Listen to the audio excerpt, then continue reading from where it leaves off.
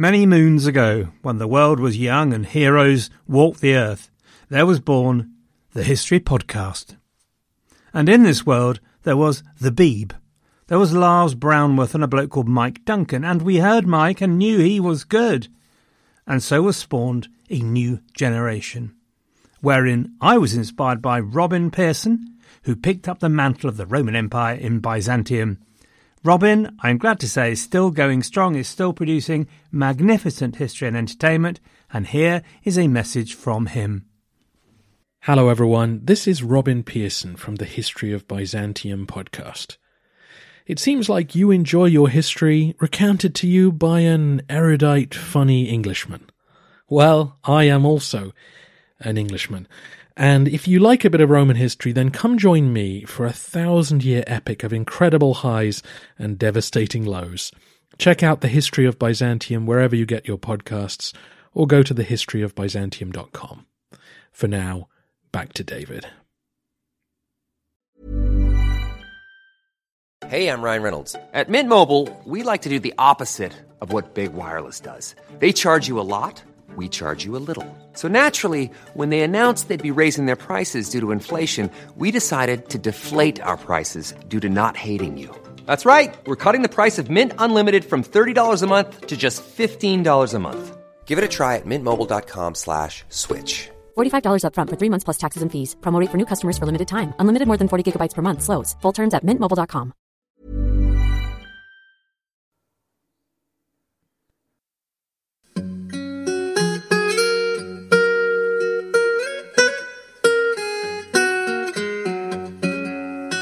Hello everyone, and welcome back to the History of England, episode 77, Edward I and Reconstruction. We left Edward last week at his coronation, eyeballing his magnates and declaring to all of them that everything would be different from now on. Let's just rerun that coronation promise again. He's never going to put the crown on again until he's recovered the lands given away by his father to the earls, barons and knights of England and to aliens. So, OK, there better be no thought about pushing the king around or showing him the hand. Baronial faces had better be listening. The truth is that Edward did face something of a challenge. The last years of Henry's reign had seemed pretty uneventful and peaceful, and indeed they were. But under the surface nothing had changed from the bad old days. The magnates settled down to a country where royal power didn't get in their way very much at all, and they could get on with the things they'd been doing before de Montfort came onto the scene, ignoring the royal sheriff and running things their way. Meanwhile, there's been a wave of crime and general lawlessness, because the rest of the nation had been on Benzedrine for the last few years. The Benzedrine had been taken away, and it wasn't going to be easy to kick the habit. One of the signs of this was the fuss that went on at Evesham. The site of de Montfort's death quickly became a point of pilgrimage. In the late 1260s and early 1270s, over 200 miracles were recorded at the Battle Well.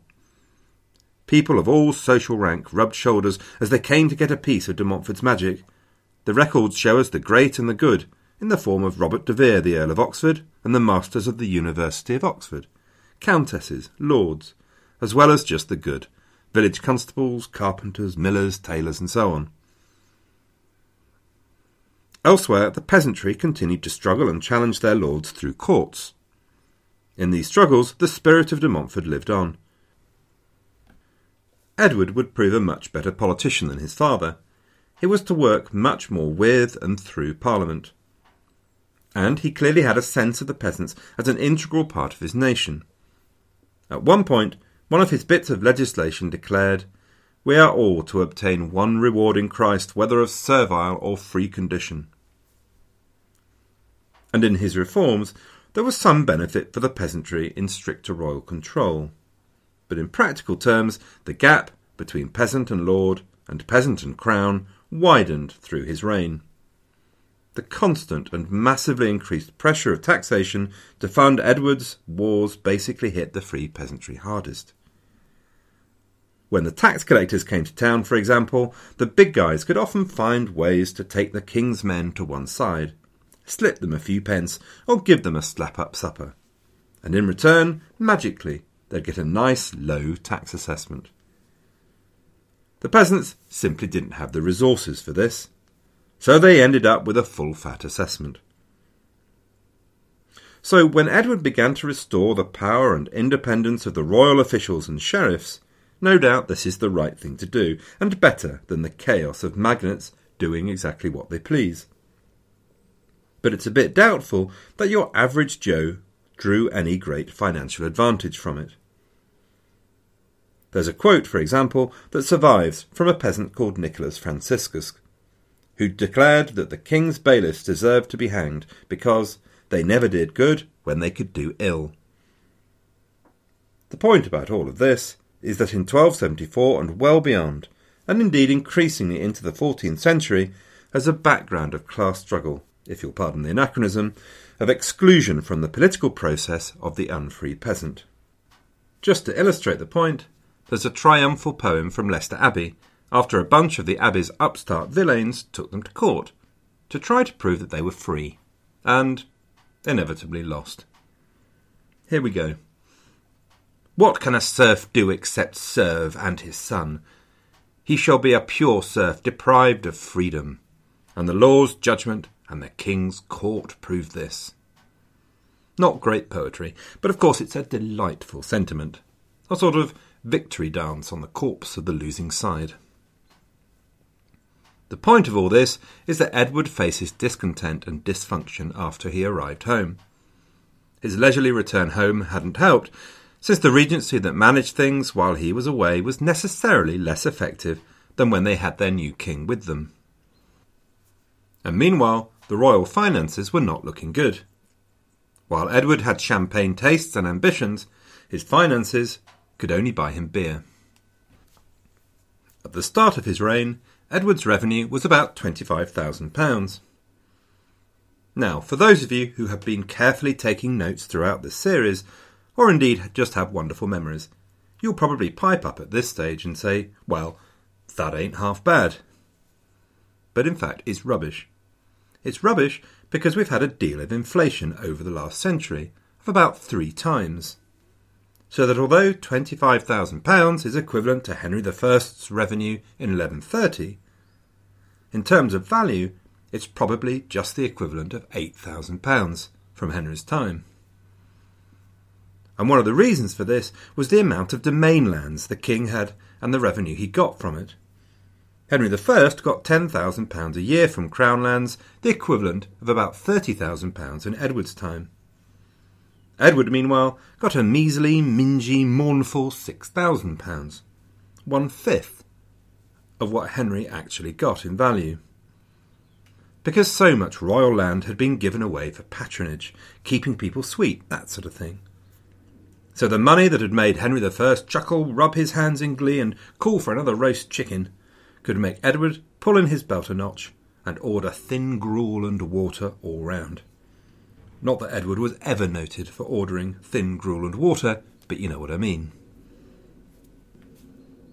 Edward did have many advantages as he tackled these problems.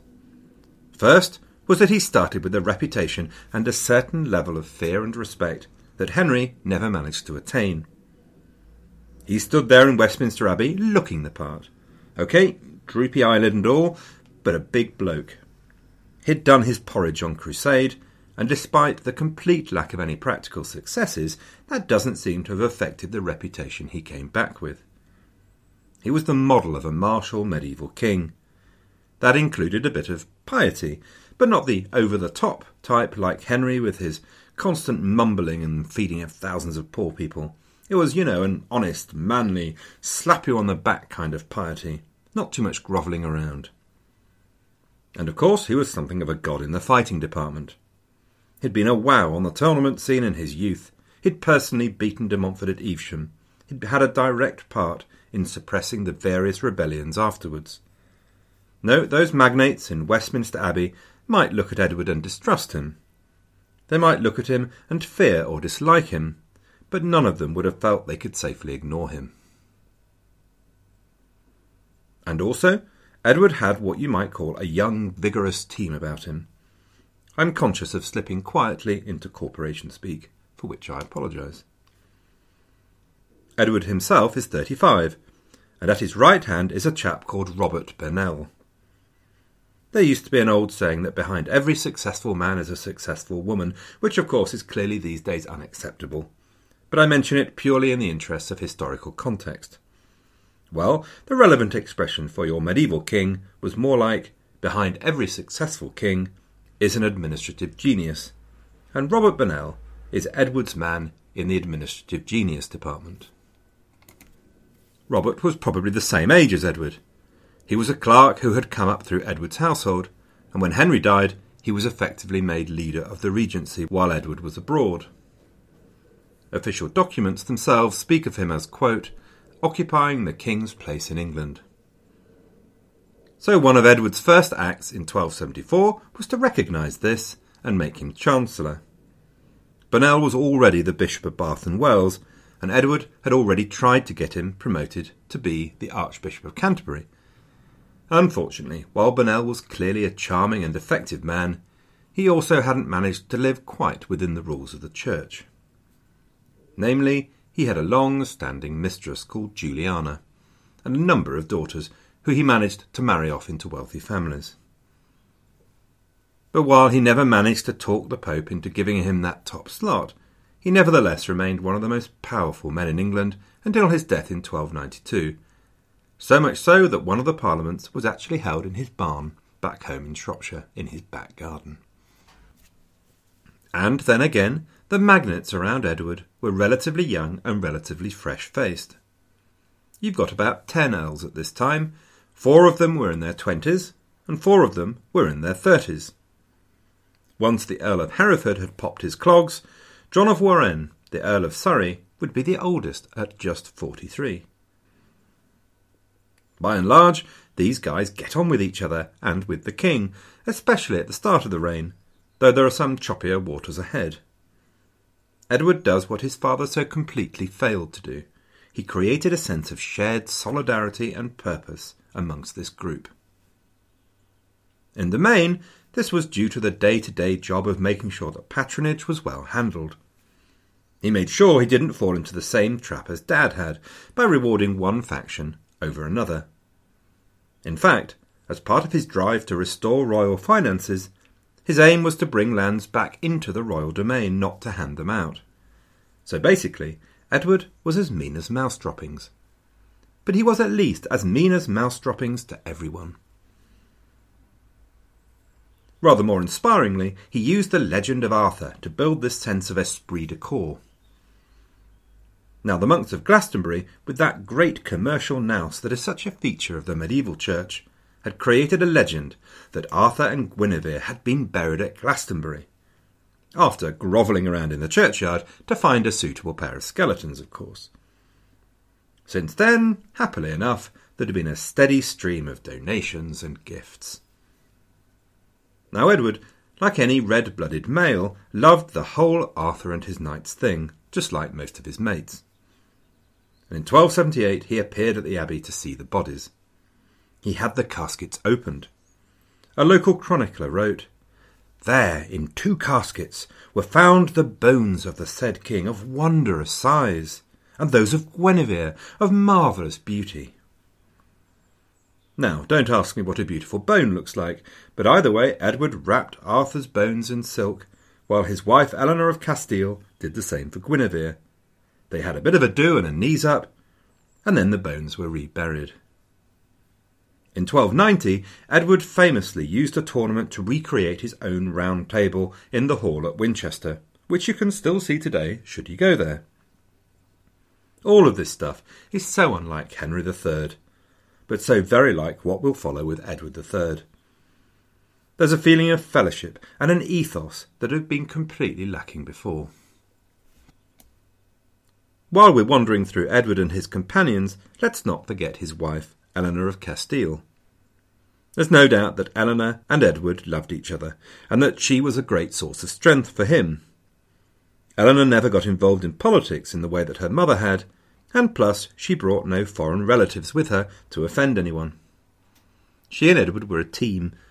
She stayed with Edward on most of his ventures, and for example, after the defeat at Lewes, she'd gone straight to France and tried to get an army together.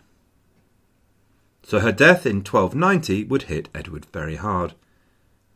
But that's not to say, by the way, that Eleanor was any more popular than her mother had been, because she wasn't. Edward was determined to restore the royal finances, so there would be no handouts, and Eleanor needed to get herself set up on her own. So she does very much the same thing as her mother did. She floated around the land market like a vulture waiting to pounce. There was nothing she liked better than to find a landed knight on his uppers owing money to the Jews, so that she could snap up the debt, demand repayment, and force that knight off his land. There's a little contemporary satire that went around. The king would like to get our gold, the queen our fair manners to hold. So, not popular, but like Edward, you couldn't ignore her, and her time at Edward's side coincided with the most effective years of his reign. OK, so back to where we started, and a bit of a summary yet. Edward faced a kingdom that was not in the best nick. Not a lot of money, magnates doing pretty much what they liked, rising crime and a wave of resentment from the lower orders, and people beginning to think of de Montfort's time as something of a golden age. In those early years, Edward plays his hand with great skill and determination. He's careful to stay within the letter of the law, and by so doing makes a contribution to the creation of a parliamentary state built on the rule of law. But he's not above a bit of judicious sneakiness and brutality where required. So, where to start? Firstly, he doesn't like or trust London. He was well aware that London is an important place, and so he gets himself ready for any trouble. He therefore spent £21,000 extending the Tower of London to pretty much the same extent that you see today. The rest of his efforts were all about saving money, though, rather than spending it. We've mentioned that the royal domain had shrunk over the years, and he does all he can to stick that particular Humpty back together again. For example, he becomes something of an ambulance chaser. If you're getting on a bit, or maybe not as healthy as you once were, and didn't have any heirs, you might find yourself attracting the attentions of the king. So, if Edward sidled up to you and you didn't know why, it might be worth just getting yourself a health check.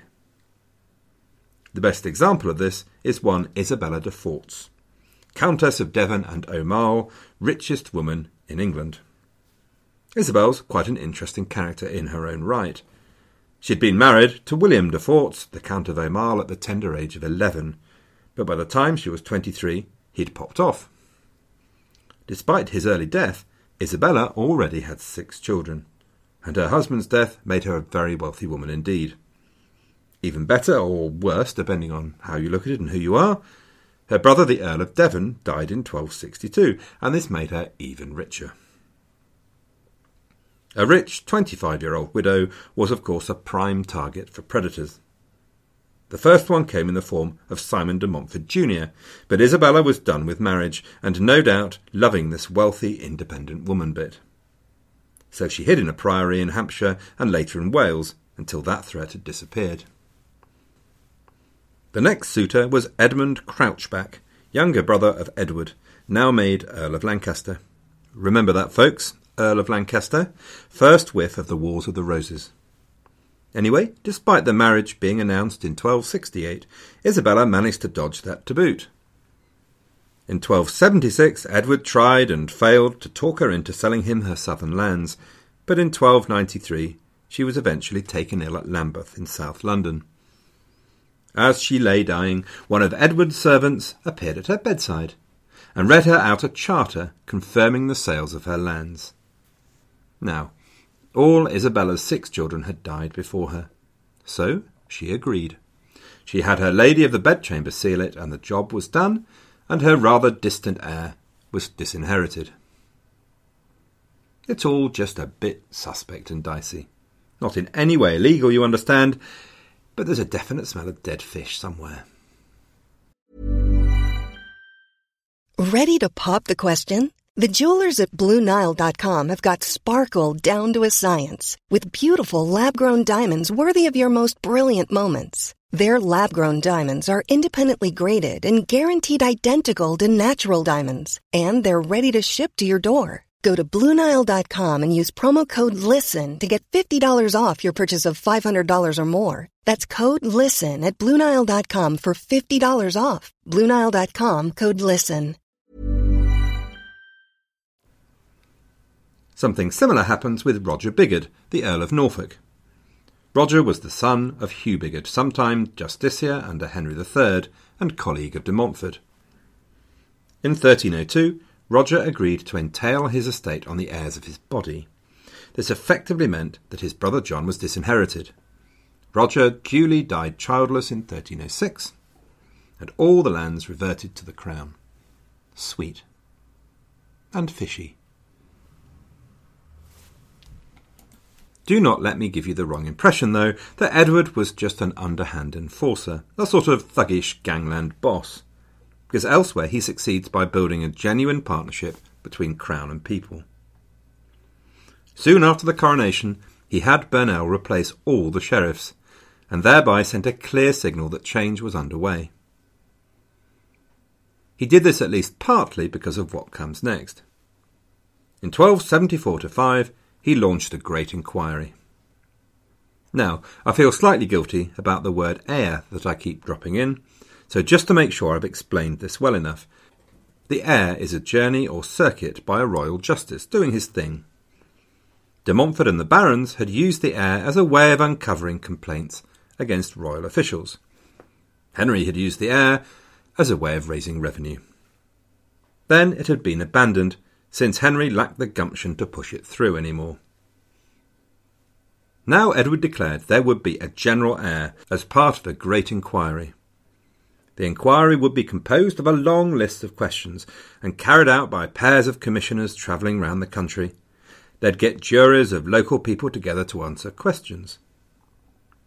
The reason for all this kerfuffle, announced Edward, was to uncover the abuses of royal officials. And this was the reason why all the sheriffs had been replaced, since it would have been a bit difficult to complain about the bloke who was still in power. Now this Edward was a clever lad. Most of the questions actually concern the king's rights and lands, and what service he can expect from them. A crucial aspect of the survey was Edward's attempt to win back the power and lands of the throne, as he had promised to do at his coronation. But by presenting it in the way he did, he won brownie points from his people and the chroniclers in a time when brownies didn't even exist. And once again, don't get me wrong, the clear evidence is that Edward was genuine in wanting to reform the practice of royal officials, as we'll see. It's just that he's not above a bit of spin, and we surely can't blame him for that. Hands up anyone out there who can get through the day without a bit of spin. The first result of this survey, drafted by Robert Burnell, was a massive new statute, published at Westminster at Easter 1275. Our Lord the King, it begins, greatly wills and desires to set to right the state of the kingdom in the things in which there is need of amendment. The Statute of Westminster has over 50 articles, aiming to re-establish law and order in the kingdom. Stiffer penalties are described, the duties of every subject described and clarified. He tries to ensure that local officials behave themselves. For example, Clause 6, which says that fines need to be proportionate to the offence. Clause 5, which is still in force, by the way, which says that elections must be free and without disturbance. Or Clause 7, which says royal officials will not carry out extortion. Edward and Robert not only knew how to spin, they also knew about promotion and marketing. And again, I'm not being critical. It's a sign of Edward's genuine and greater concern for ruling with the consent of a wider community of the realm that he feels the need to communicate. One of Edward's achievements is that by the end of the realm, for good or ill, the crown is seen as the expression of England and the leader of the English again. This was a role severely under threat by the end of Henry's reign, when the monarchy was deeply disconnected with its people and appeared more as a predator than as a leader.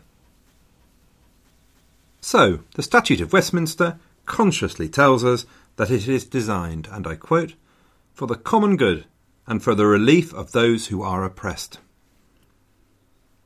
Edward had the statute read aloud in every court and marketplace all over the country.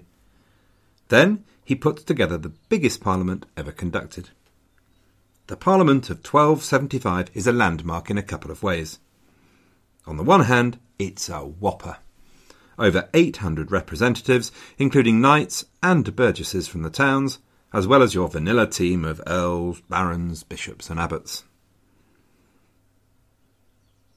Not only that, Edward actually seems to be calling Parliament not just because he needs cash, but because he genuinely wants to talk to it and get the consent of his subjects.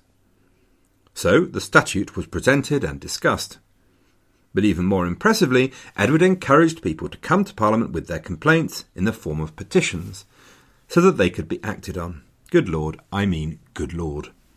Henry would have rather eaten his own liver. And finally, Edward actually followed these complaints up. He either made decisions there and then, or appointed a judge to oye et termine the case, i.e. hear and determine the case. Petitions or complaints now become a standard and immensely successful part of the parliamentary process, so much so that later in his reign he has to impose some restrictions, or there'd have been no chance to conduct any business. So it's a triumph. Edward succeeded very quickly in re-establishing a genuine connection with his people from knight to magnate. But of course, while Parliament was not just about money, it was of course also about money. Edward had his money problem to solve.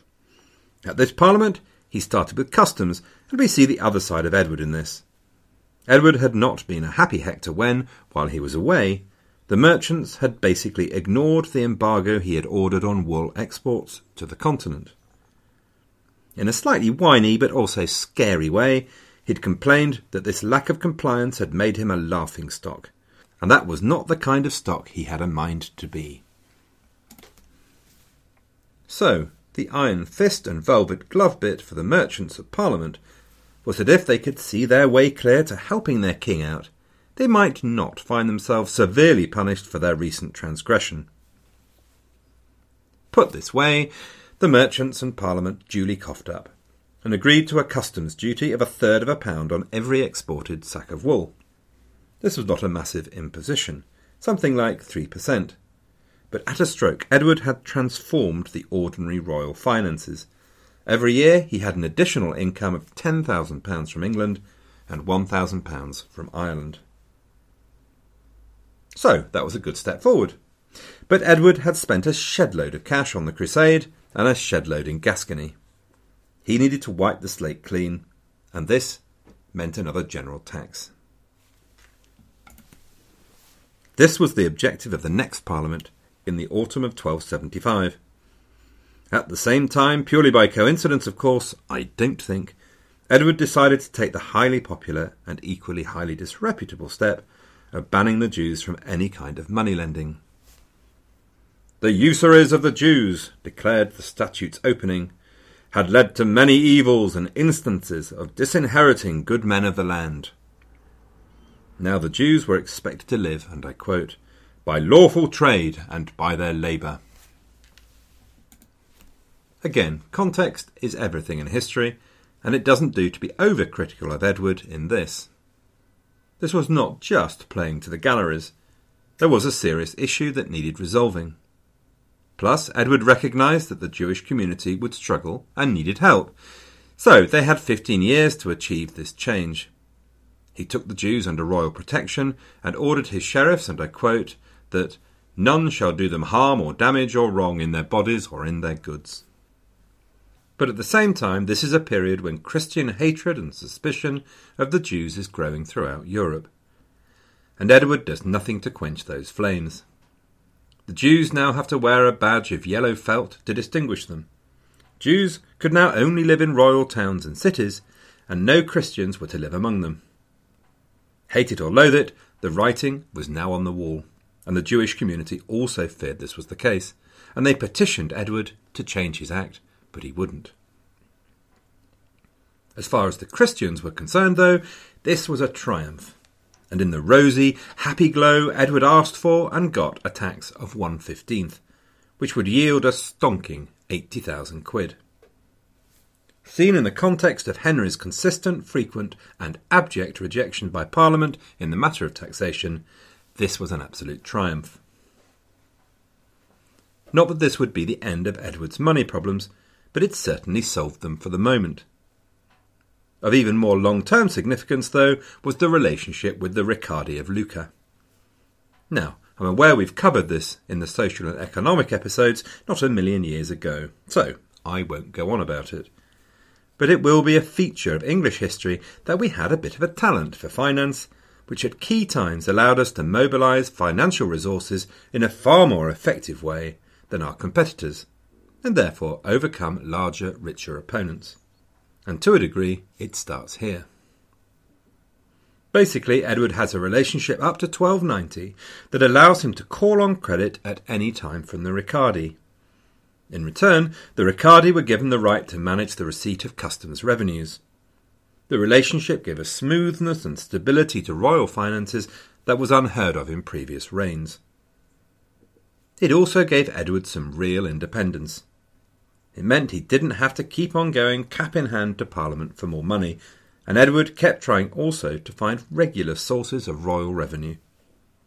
Another one he tried in 1278 was called distraint of knighthood. Basically, everyone who was eligible had to become a knight by Christmas or else. Now, as we've discussed before, being a knight was an expensive, time-consuming business. So Edward kindly agreed to let knights buy themselves out of the thing if they wanted, which was the point of the whole episode from the start anyway. But hate it or loathe it, these kinds of feudal dues were simply no longer big enough to make a real difference. There was one initiative that did yield a major windfall, and at the same time do some genuine good. And this was the 1278 reform of the coinage. Every so often we've mentioned the importance of a good coinage for trade, and there's a close correlation between the strength and authority of the crown and the quality of the coinage. So you won't be surprised to hear that when Edward came to the throne, the coinage was generally speaking pants. What goes on is something called clipping. Every time a coin comes your way, you chip a tiny bit off and keep it. The general problem with this was that it pushed up prices because the actual value of the silver was lower than the face value of the coin, which in turn deterred foreign merchants, if foreign coin was better quality, and also made tax collecting more difficult. Given all the fuss of the last reign, there'd been no general reminting for 30 years, which meant that the currency was really poor quality. All of this was reason enough to have a good old remint. And in addition, the king got to charge a small fee along the way. Edward went one step further, though. If he could catch people actually doing the clipping, he could also prosecute them, clip bits off them, and confiscate their property. So he sent 2 clerks off into the countryside to find people wanting to sell him melted silver. Now there's a word for that, I think. Oh yes, entrapment. And then in November 1278 came the sting. Spookily, there turned out to be far more Jewish clippers than Christian. Close to 300 Jews had their heads clipped off, as opposed to merely 29 Christians. There doesn't seem to be much doubt that this reflects an anti-Jewish bias. Edward probably felt pretty happy with the whole exercise, though, with a profit of £36,000. But from entrapment to anti-Semitism, it reflects a strand of brutality in Edward's character, which we'll see plenty more of. We should remember, of course, that Henry I had also been pretty brutal towards moneyers on the make. They'd lost their hands, in some cases genitalia. But even Henry hadn't executed and entrapped them.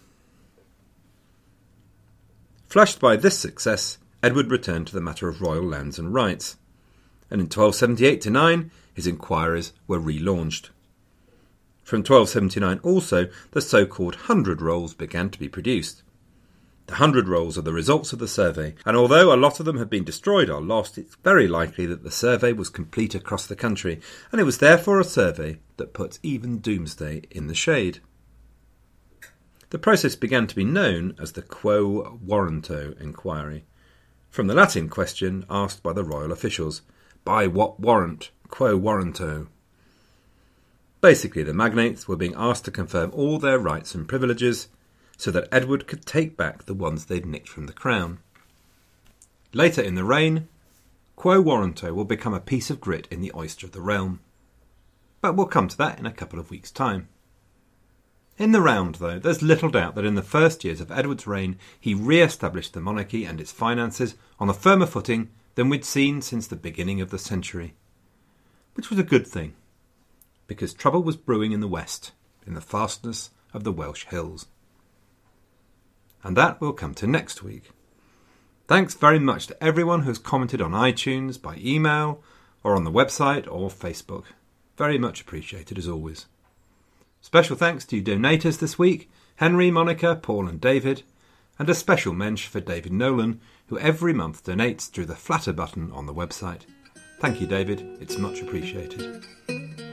That's it for this week then, everyone. Good luck and have a great week.